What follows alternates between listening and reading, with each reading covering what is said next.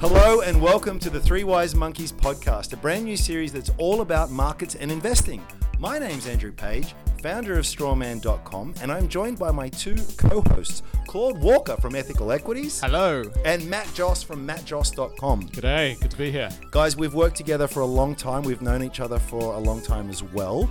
And I'll put it out there because I know you guys won't, a little too modest, but some pretty eye-watering returns over the years. And I thought, who better to join me in this conversation to talk about markets and investing? Well, thanks, mate, but I should thank you as well for encouraging me to buy Pro Medicus all those years ago. It's been my biggest winner, and it's a nice thing we share that we bought shares on the same day. Happy to talk about Pro Medicus all day long, my friend. In fact, that is something that we should chat about in a future episode. Stay tuned. But we're not going to talk about it today, are we, Matthew? No, today we're going to talk about two companies that have been in the news, two battleground stocks, Corporate Travel Management and Kogan. So perhaps we could start with Corporate Travel Management. This is, it's no mystery. The name kind of gives it away. These guys do management of corporate travel.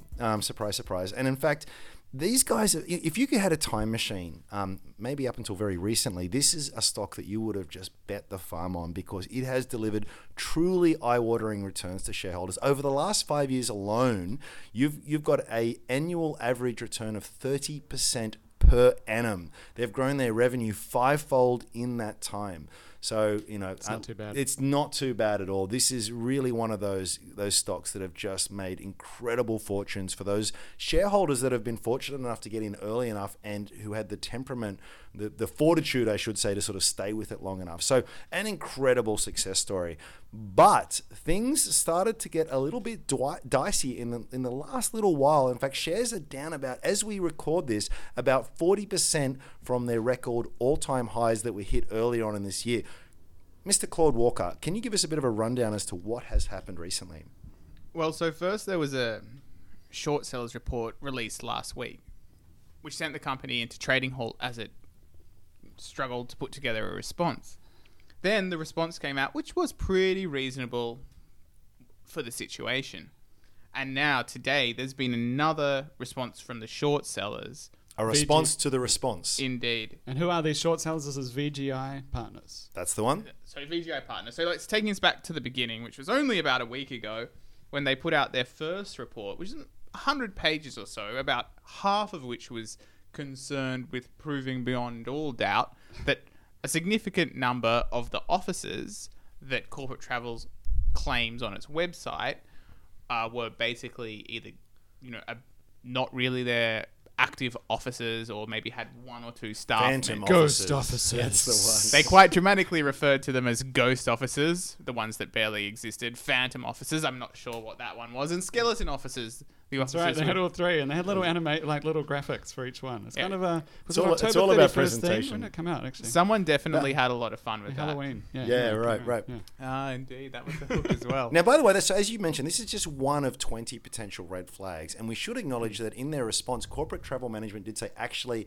that's a fair cop. There are a lot of these offices. Well, I don't think a fair cop was exactly. Well, they acknowledged the truth in that, but then they also said, well, we are really a technology company. We have a presence there, and we like to, give that presentation of presence. But really, for us to do our job and for us to service people in those geographic locations, we're not a brick and mortar retailer. We don't need to physically be there. Yeah, well, for sure. And there is that potential response. Although, if I'm remembering correctly, they have sort of publicized their offices all over the world in their investor presentations. So if they're a technology company and they don't need offices and all of everything you just said, then why are they publicizing their offices everywhere? Fair question. Over-egg the pudding, perhaps, a little bit. Yeah, I don't quite get that one. But, while we're talking about the weaknesses in the short report, I think, another one that we all thought was quite questionable was one of their red flags was something along the lines of a high insider ownership and a board that had been very long serving. Yeah, generally a pretty good thing for my money anyway. Yeah, I think the argument was by having someone there for so long, it allows them to have more control, which could mean that allows them to pull off some kind of nefarious caper. But not necessarily means that they are doing it. They were definitely alluding to nefarious capers, I'll say that much. But they had some slightly more convincing evidence of questionable decisions. In particular, you might start with this question of how they recognize revenue. Now, what these VGI partners people had discovered or had noticed... Alleged. Well, I don't think it is alleged at all, actually. What they had quite correctly noticed was that corporate travel management had changed the way that they recognized their revenue in the most recent results. That is true. Now, previously, when the company changed the way they recognized revenue, they were reasonably open about how that impacted their profit. Well, lo and behold, back then, it actually reduced their profit. But this time, they weren't really advertising the impact that this change in revenue recognition might have had on their profit. And there was every reason to expect it actually boosted their profit. And indeed, in their response, they admitted that it boosted their profit, albeit they say by only a very small amount. Questionable. Matt, what was one of the other red flags that you thought was pretty reasonable? Pretty red. One of the more red of the red one of the flags. redder, the redder red flags. Wasn't green. So I think the low earnings on the cash balance was probably one of the big ones for me. So so essentially what it was, they had a cash balance of around $80 million and a very small amount of interest income from that, which would equate to an interest rate of 0.2% or something. What are they doing so if they're not getting a decent rate of return Exactly. on that cash? So when that happens, people question, is that cash really there? If not, what, if it was there, why wouldn't they generate more?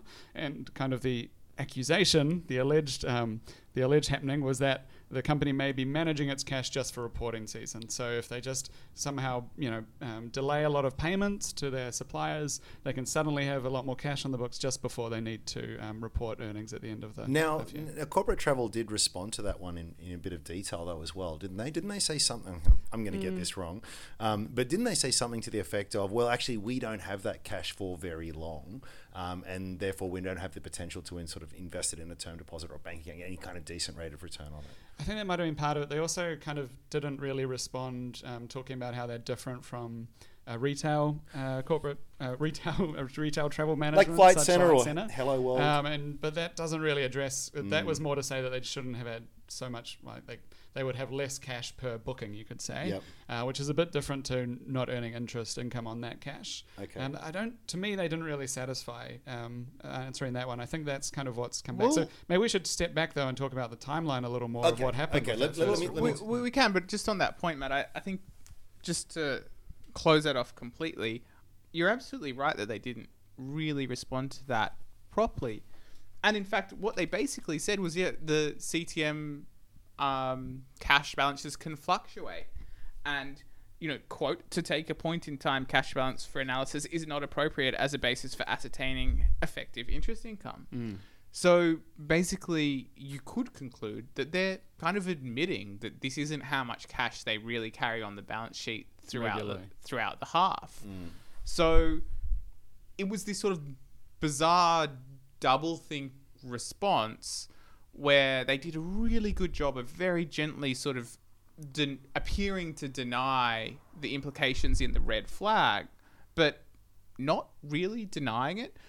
I thought that their response was very skillful, but it was skillful from the perspective of someone who's facing a lot of tough questions and they want to respond without completely shooting themselves in the foot. Well, one thing that was very clear is that the market itself certainly had a huge degree of skepticism because corporate. Let me go back to Let's the go timeline. to the timeline. Okay, so the timeline was that the share price sort of started coming down along with all of the growth stocks that have seen their share price drop a little bit Pre-release of lately. the short report. It was just coming back a little. And we should add here that there's been rumours about sort of problems with corporate travel management, organic growth for quite some time now. There's been various parties. I've been hearing these for 2 years now. I was going to make that exact point. I think, and it's a very quick segue here, but it's one of these things that a short thesis gets released and the market's instant reaction is it must be true. And we've had some very high profile short theses that have the Blue Sky,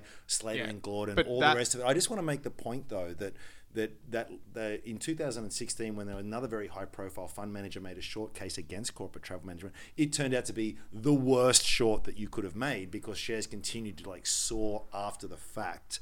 So again, I want to make that point. People tend to assume short sellers are always right. They're not. They've got pretty much the same kind of odds of success as the long term. Well, worse if anything.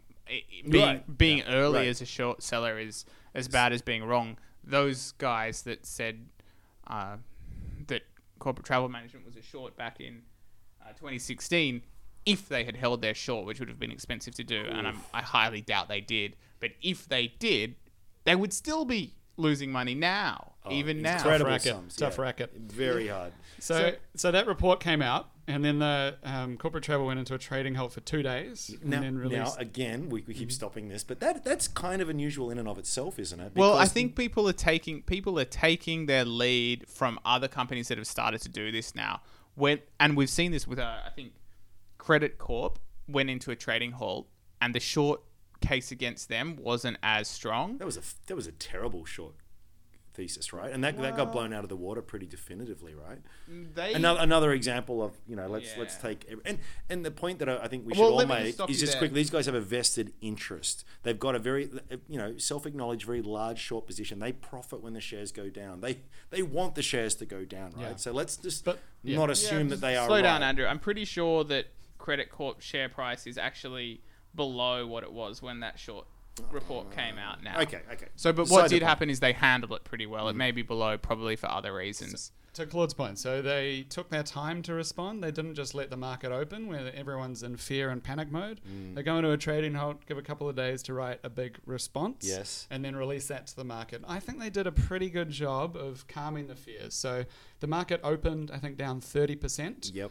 But then rallied back up to only close down 17% for that day. So that's actually not too bad of a response considering kind of the weight of change, and as it had previously been kind of a darling stock to now have this. You're right, Matt, and it should also be mentioned as well that when you look at corporate travel today, again 40% below that high, it still trades on a pretty lofty multiple of its earnings, especially for a company that has recently said it's expecting to grow its operating profit by about 15 to 20% or so. So it's certainly taken a lot of the steam out of it, but it's still, this isn't far from what you call a value stock. And I know it's a sidetrack, but I should just say I was actually wrong. The Credit Corp share price is a little bit up from that short report. Okay. So implying that if you do take your time with these replies, you can do a good job and it won't hurt you. It's very important to manage those expectations. I think Blue Sky probably did a pretty terrible So job of that. And Blue anyway. Sky is now almost the example of what you do wrong, which is to basically just blanket deny everything.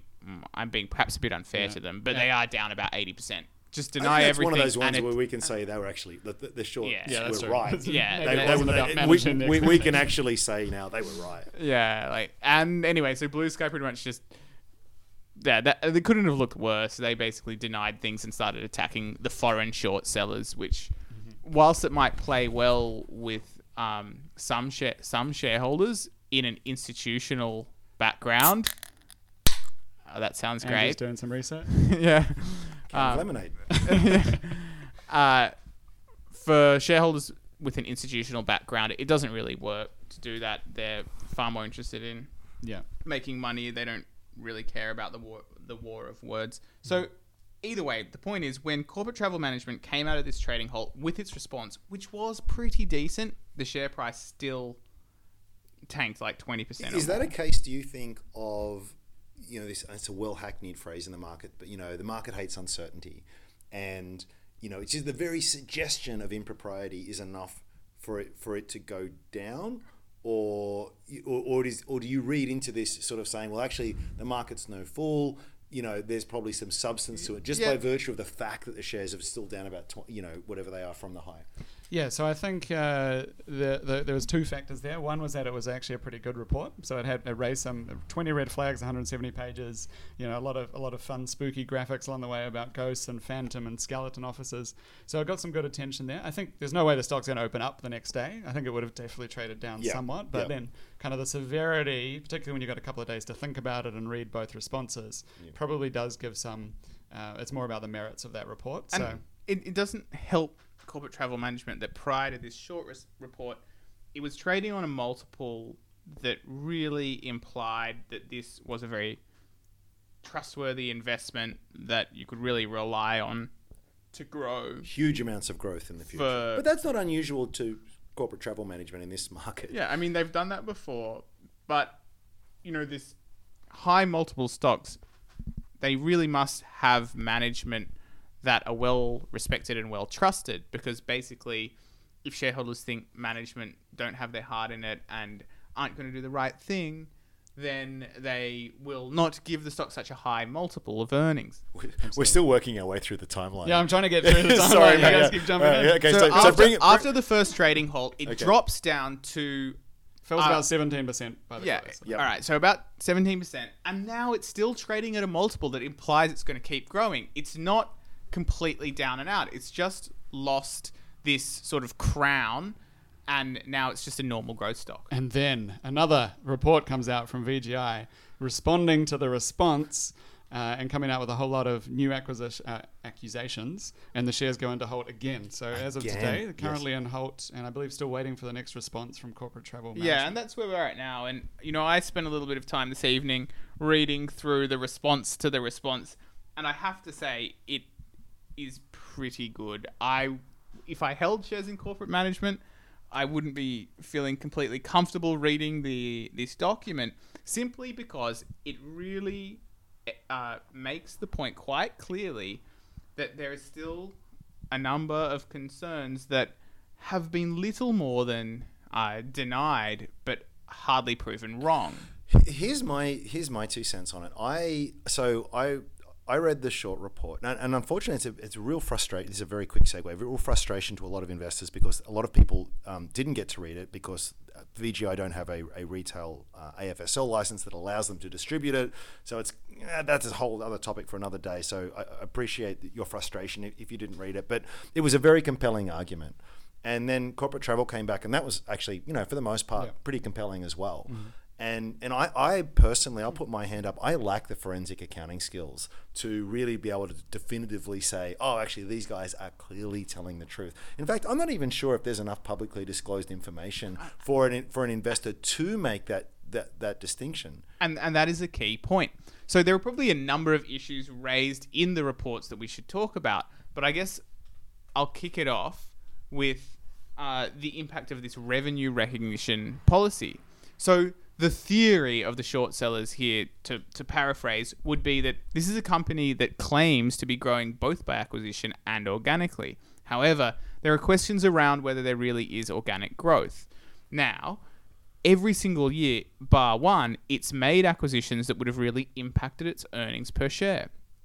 Last year, they didn't.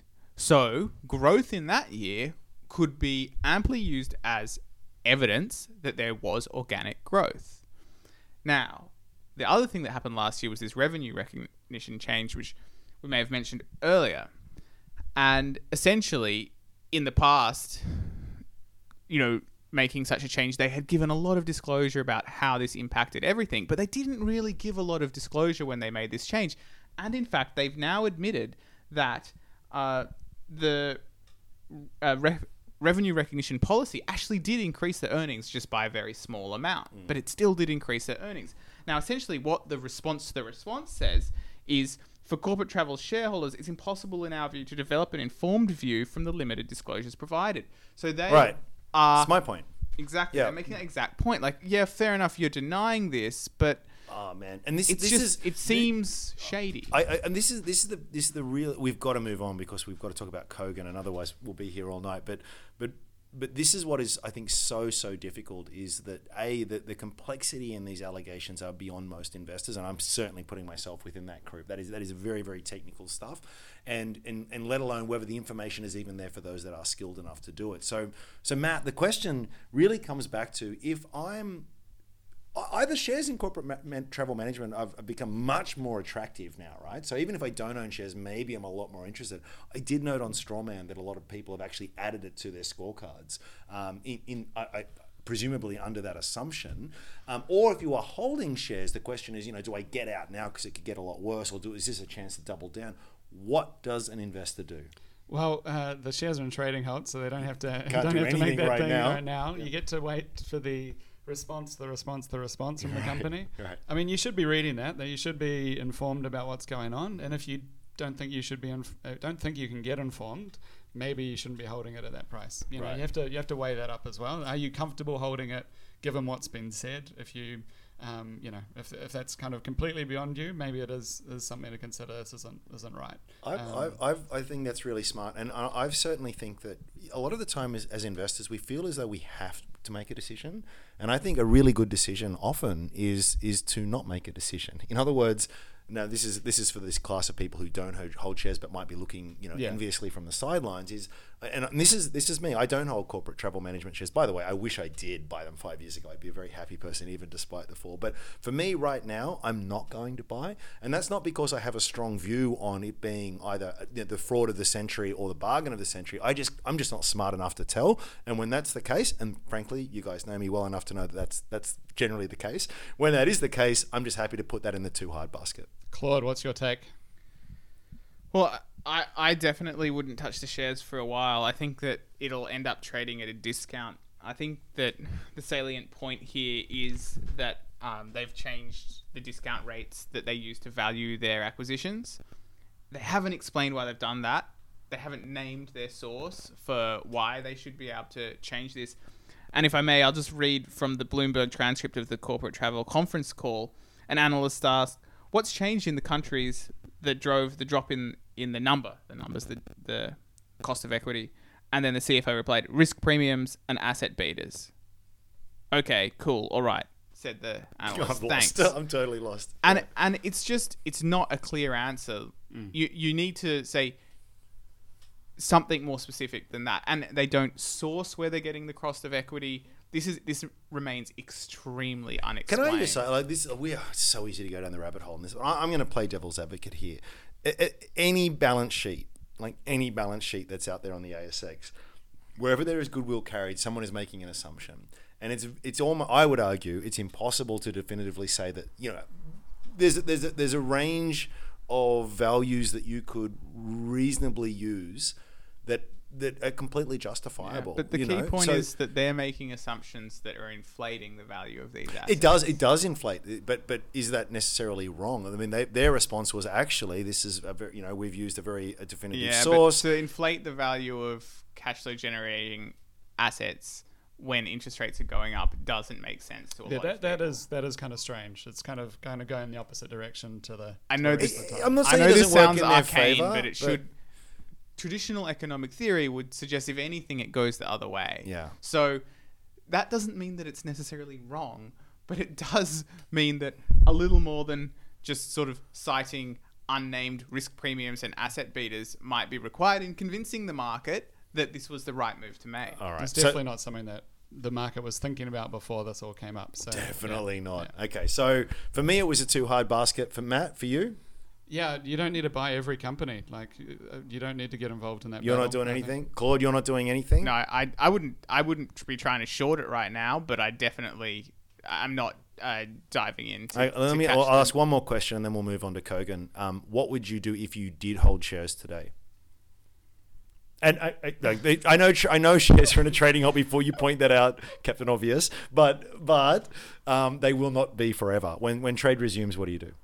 I would probably be selling, but it depends what price, right? If they drop 80% on the open, then you probably wouldn't be selling anymore. Yeah. Okay. At the prices they last traded at, I wouldn't be holding if I owned. But that's good answer. Ask yourself, would you be buying today? That's always my decision of whether I should be Such a great holding litmus test. Claude? I mean, I guess I do the same, but it's hard for me to put myself in those shoes because I would have definitely sold as soon as I read the initial short report on it. Okay. So to be owning shares at this point is just completely opposite to what I do as an investor. Fair enough. Man, so much to unpick there. And you know what? One of these days we will do it for a future podcast. I'd love to talk about short selling in general because it's such a divisive topic. But let's not go down that rabbit hole just now. Let's go down this rabbit hole. Let's go down the Kogan rabbit hole. And let me paint you a picture here. This is another stock, a hero stock, you might want to call it, that is, the classic guy in his garage starting this small little business that goes on to be probably, I think it's fair to say, the dominant online retailer in Australia.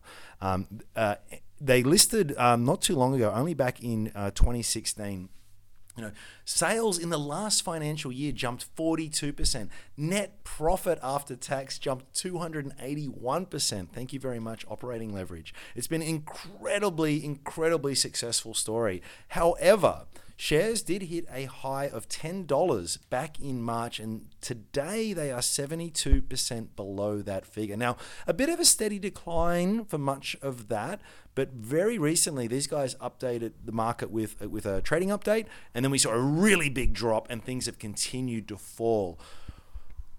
Oh, so much to start with. Cord, so what do you think here? Dial back a bit. We've had this massive share price drop, but what happened before that? Well, some of the things that caught my attention was that back in February, founder Ruslan Kogan sold $50 million worth of shares at $8.80. And there was a small buy by one of his co-directors worth $20,000. And then major shareholder David Schaefer Is he the CFO? I think he's up there. Anyway, yeah, go.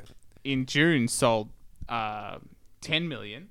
And Ruslan Kogan, this is just a few months later, I beg your pardon, sold $31 million. So we're up to sales worth about $90 million, and then and this is the thing, this is at ever lower prices. First they sold at $8.80, then they sold. I think the phrase you're looking for is sold reluctantly. Was the term sold used in the the reluctant sale wasn't till later, but anyway. I think they said they were gonna. Okay, so I think he said he's a reluctant seller, and then they weren't able to find anyone to buy. And then sold right. 2 weeks later. But that was even more recently. It was at an even lower price. You guys are confusing all the multi-million-dollar director sales on this company can be confused with each other because there's so many of them. Okay. So we haven't even got up to the reluctant sale. I guess the non-reluctant sale was $50 million at $8.80. Then we had a few more sales, 10 million and 30 million. So the point is that wait. I want to get to the reluctant sale here. And then we finally have the reluctant sale in September, just a few months ago, at $6.41 by the same two directors for a grand total of just shy of $40 million. So I'll put that in context. Shares are now at, what, 270 odd or something. That sale at $6.40 must have been so reluctant. Now, can I just... I'm going to play devil's advocate here because why not? And I would say... good lemonade there? Yeah, it's great. Just open that up. So my 2 cents are this. I know it's very easy to sort of look at director selling and automatically infer that is a serious red flag. And let's face it, it's not a good look.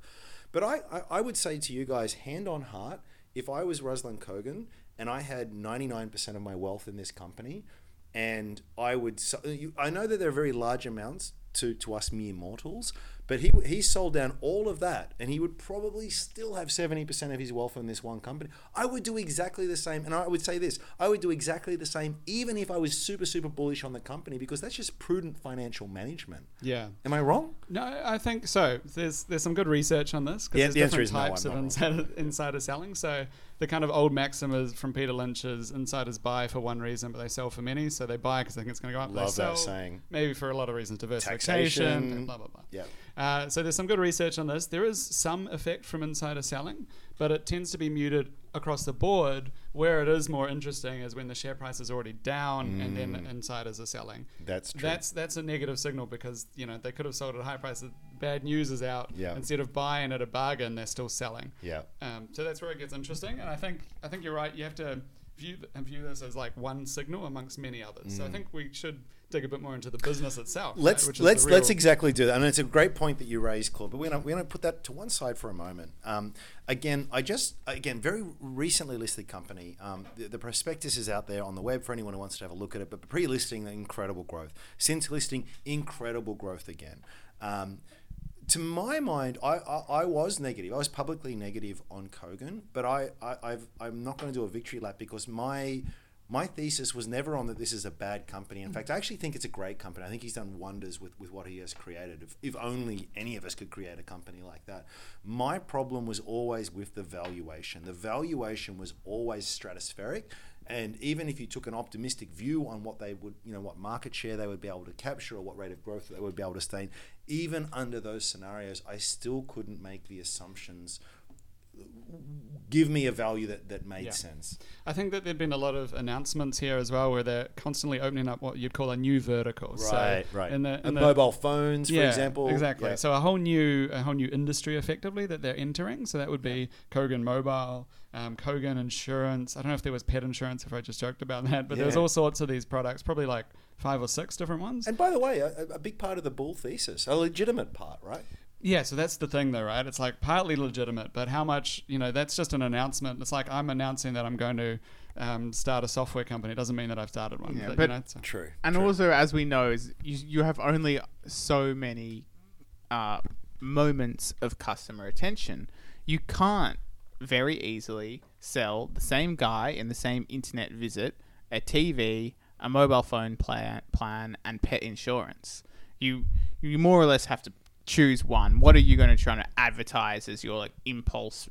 Yeah, that's purchase? a really good point. So it's really just hard. But do you have to buy everything though? Like if I'm buying there for a TV and I just pick up one of their extra offerings, there's still a multiplier effect there, right? Yeah, maybe. That's probably not the right term. Let to be seen. Not a multiplier. But the point is, the way that the market was reacting to these announcements is if every single intention that they had, they could just sell anything. Exactly. I actually totally tend to disagree. I think that Kogan's main advantage is a reputation for being competitively priced. Yes. I don't think that people necessarily want to buy their insurance from someone who's competitively priced, and I don't necessarily think that they are the only competitively priced telco out in the market. There's constantly, for those people that want to buy inexpensive mobile plan, maybe Matt, you'll know something about this.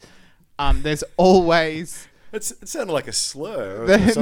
I like to buy cheap and sell tight. high. I don't know what...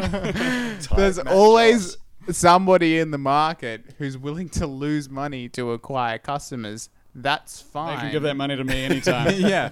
No, that's fine. But I'm just saying that it's hard to, compete in that. You can either lose money to acquire customers, but or there's a milk positive margin. There's positive gross margin on, as far as my understanding is, on a lot of these products. Sure. Right? So, but I just don't think they're that big. But then, more importantly, and this was the thing that, in my mind, combined with the director selling to create enough wariness for me to, go on TV and say I thought it was the sell. And that was that you've got these changes to the GST rules that mean that all internet purchases at below $1,000 are now suddenly subject to GST. Now they were claiming that some of their competitors were skirting that, which I'm sure is true, law. but who does this affect the most? This affects the people that are selling on price. This does not affect as badly the people who might have these luxury goods that they're selling over the internet, where their purchases, the people buying that are not doing it because it's the cheapest way to get it. Are you saying? I hear what you're saying actually, but I would say that there is a degree of brand value and trust in there as well. So I bought a TV off Kogan. I had a pretty good experience with that. You and I have disagreed with that on the past. That's a whole other podcast discussion. But it means that once, and we know that the science on this is pretty solid, right? Once you've purchased with someone, once you've done that transaction, I am far, far, far more likely to go back there. So when they do say, hey, by the way, you can also get a mobile phone plan with us, or by the way, I'm much more likely to do it having had that positive first experience. So while you're right in what you say, I don't think it's necessarily easy to dismiss all of that and sort of say there's no value in them. I'm not dismissing the mobile phone thing. What I'm saying is that previously Kogan was a beneficiary of the fact that JB Hi-Fi had to add GST to their televisions, and Kogan did not. No. Okay. Previously, Kogan benefited from that. But was the difference just 10%? Was GST the only difference? 10% on what is Because their when margins? I bought my telly off Kogan, and I did, I paid, the price I paid for the equivalent technical spec was 50% difference compared to a Sony, for example.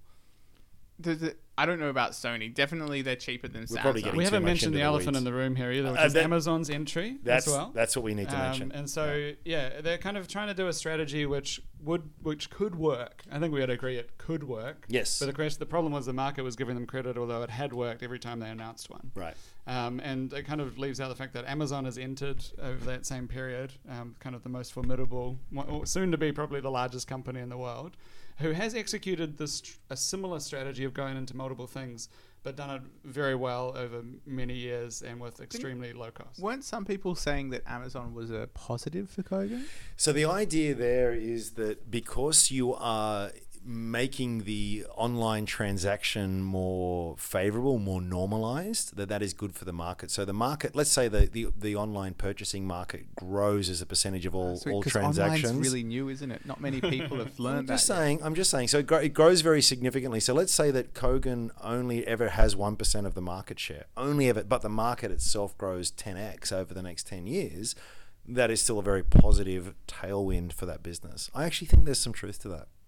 Maybe a little bit, but I don't know. If you're going to be competing with Amazon, I think that might have an effect for a while. Like, hey, online shopping, like a lot of the baby boomers are getting into it for the first time maybe, but that doesn't mean that it's going to last when you actually are competing with the most competitive, ruthlessly low-cost company Amazon in the history of the world. I like to be devil's advocate, right? Yeah, So, But can't you buy Kogan stuff on Amazon? You're going to say Bogan I just then? almost said Bogan. Can't you buy Kogan like televisions on Amazon? You can. Yeah, I think actually, that was yes. another one of the pitches of how it could that must benefit be them. great for Kogan. Yeah. So here's the again, we've got to be mindful of time. So here's the contrast that I wanted to say in terms of relative to corporate travel management. With corporate travel management, there is potentially a possibility here that maybe there was a bit of fraudulent activity with the books. We just don't know. There's a whole bunch of question marks here. Kogan is different. Yes, Kogan has come back a long Fraud's way. a strong word. Fraud is a strong word. I really agree with that. Fraud is a strong word, but you know where I'm I saying. think that there's potential for overly promotional presentation of the company. Kogan is different, and my point is that the reason Kogan is different is that what the market has changed its mind on is more of a valuation concern. Now, I would argue that Kogan is not worth zero. So Amazon, I agree, massive threat. A lot of these verticals, the market has gotten way carried away with the potential. I agree with all of that kind of stuff. But we are now talking about a business that has gone from $10, which was always ridiculous, back to $2.70. Now, maybe that's still too expensive, but at what point does it not become expensive? $1.30, $2? Is this, I'm going to try and put words in your mouth here, Claude, is this a never buy no matter what, or is it just still not cheap enough for you? To be honest, it's probably not one that I will be looking to buy, but I definitely think it overshoots to the downside. Like, I ultimately agree mostly with what you said there. It's going to be worth something. People are buying a lot of items through Kogan. They make a profit. They've paid dividends. Yeah. So I think that it's definitely worth something, and I think that it's near certain that the market will overshoot to the downside, and maybe they are now. It's not trading on a particularly outrageously expensive multiple of last year's earnings. They no longer need extensive growth to be a good investment. Mm-hmm. Having said that, it's just not. It's not floating your boat. No, it's not. It's just not what I look for in an investment. I'm looking for much higher margin companies usually, with usually, if I can, a global client base. So, given that I'm like reasonably cautious about the Australian economy, getting into a retailer that is in the doldrums is not something that appeals to me right now. Matthew. I'm starting to get a little interested, to be honest. Okay. I agree with everything Claude said. It's not a super high quality company in terms of earning like high profit margins, high returns on equity, that type of thing. And retail is just hard, right? Retail's hard, but they do have a pretty good position. I could see them getting taken out by Amazon in a trade sale. I think their market cap's around 260 million now. I think Amazon, if they could buy it for that, would get a pretty good foothold and a lot Yeah. of distribution, a I lot of agree other with that. stuff, and be able to run the company a lot better than Kogan probably. Yeah, I hadn't even thought of that angle, actually. That's interesting. But yeah, so I'd say I'm interested, but I'm not like jumping in, and I'd want to just see probably some more results potentially, because I think they've kind of obscured a few things, being a bit promotional, and I like to see that they're actually still growing. The most recent update was effectively that some of the business lines are just down, which is like, for a growth company with this Right. thin margins, you have to keep growing. And the margins to me is the real one that I want to get comfortable with, because they're very thin already, and if those come under more pressure, which is what they're saying, that's very bad news for them. That, sir, is a very, very nice tease to a little bit of work that I know you've been plugging away at in the background for your website. I know you're talking a bit about inflection points there, and I want to try and actually revisit this, if I can actually commit us to doing it either next week or the week after, because Yes, it's a that sounds fascinating one, and Kogan is potentially a very, very, very good example of that.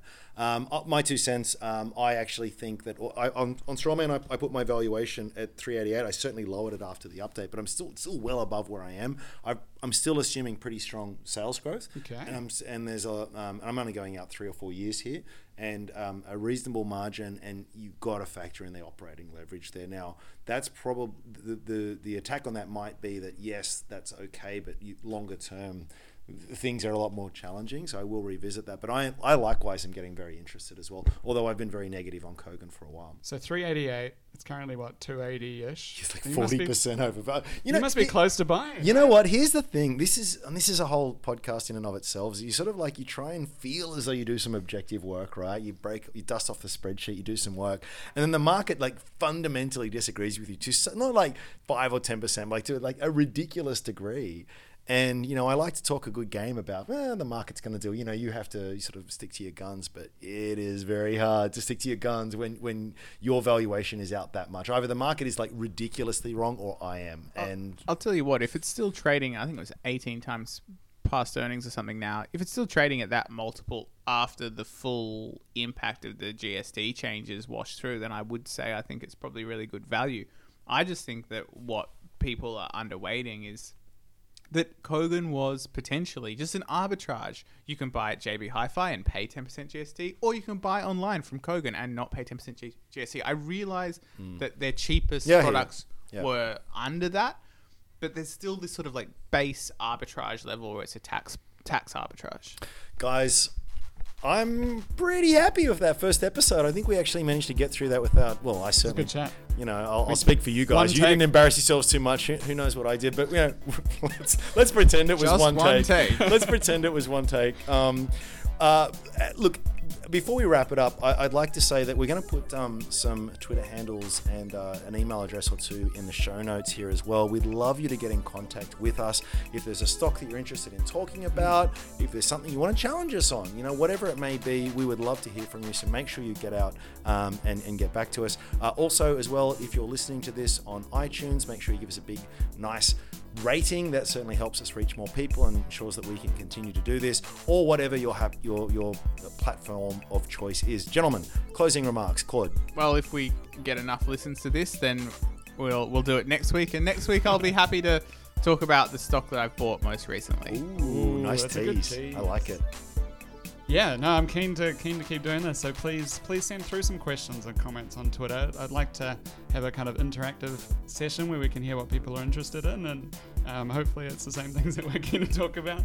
But yeah, send through those comments. And if you'd like to hear more from these guys, I would very strongly encourage you to go to mattjoss.com. That is mattjoass.com, or Ethical Equities. I'm not going to spell it because it's the normal spelling, unlike your name, Matt. Go with that. Some really, really, really great stuff there as well. Ethicalequities.com.au. Sorry, .com. Or just Google ethical equities. It will be the first result. Well done to you, Claude. Until next time, I've been Andrew Page. Matt Joss. And Claude Walker. And we're the Three Wise Monkeys. See you next time.